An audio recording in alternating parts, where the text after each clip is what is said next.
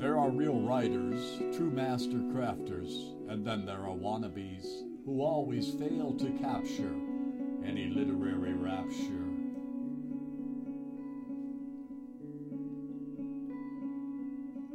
You can take a path that's logical, go to someplace tropical, enjoying weeks away from any of life's obstacles, while sitting on a beach chair enjoying cherry popsicles, as you skillfully chronicle all the beauty that surrounds you for a travel periodical, becoming someone society calls rich and prodigal, improving your moods in ways most psychological, which could leave your latest income uneconomical. But that would just be trivial, matched against the relaxation of your journey as a whole. Such a trip would soothe your soul, as what you publish would be gold, and as the checks for what you write come in the mail.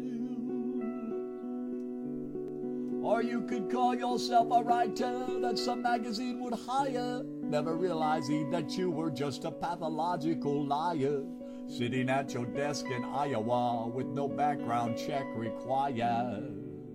In this job you have acquired, in a tiny office space above somebody's old garage, where you'd create a true mirage, using Google to inspire you with all the paradises found around the earth, knowing you were fooling them with each and every word, getting paid for something so absurd, while filling your soul with great mirth and achieving temporary fame, sending splendid written work you claimed you wrote beneath palm trees in a hammock near some distant seas. There are two ways writers can appease their hungry creativity, taking a path that is more logically a place that you saw visibly and wrote about what physically lay spread before you beautifully.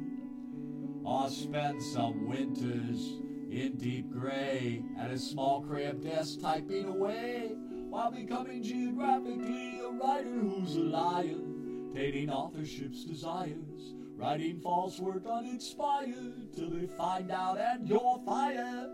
But I am headed for Tahiti, where your skills will never beat me, with your Des Moines style graffiti, penning totally made up visions. You'd best be heeding my prediction, you're better off just writing fiction. Author's notes. I have always been irked by those who feign to be writers, who are seldom led to or research their topics, and who achieve some modicum of fame by being published after crafting articles that are pop pulp crap fiction, with not even an iota of truth in their work. This song is a dismissal of their skewed and yet still printed thoughts. Thanks for listening.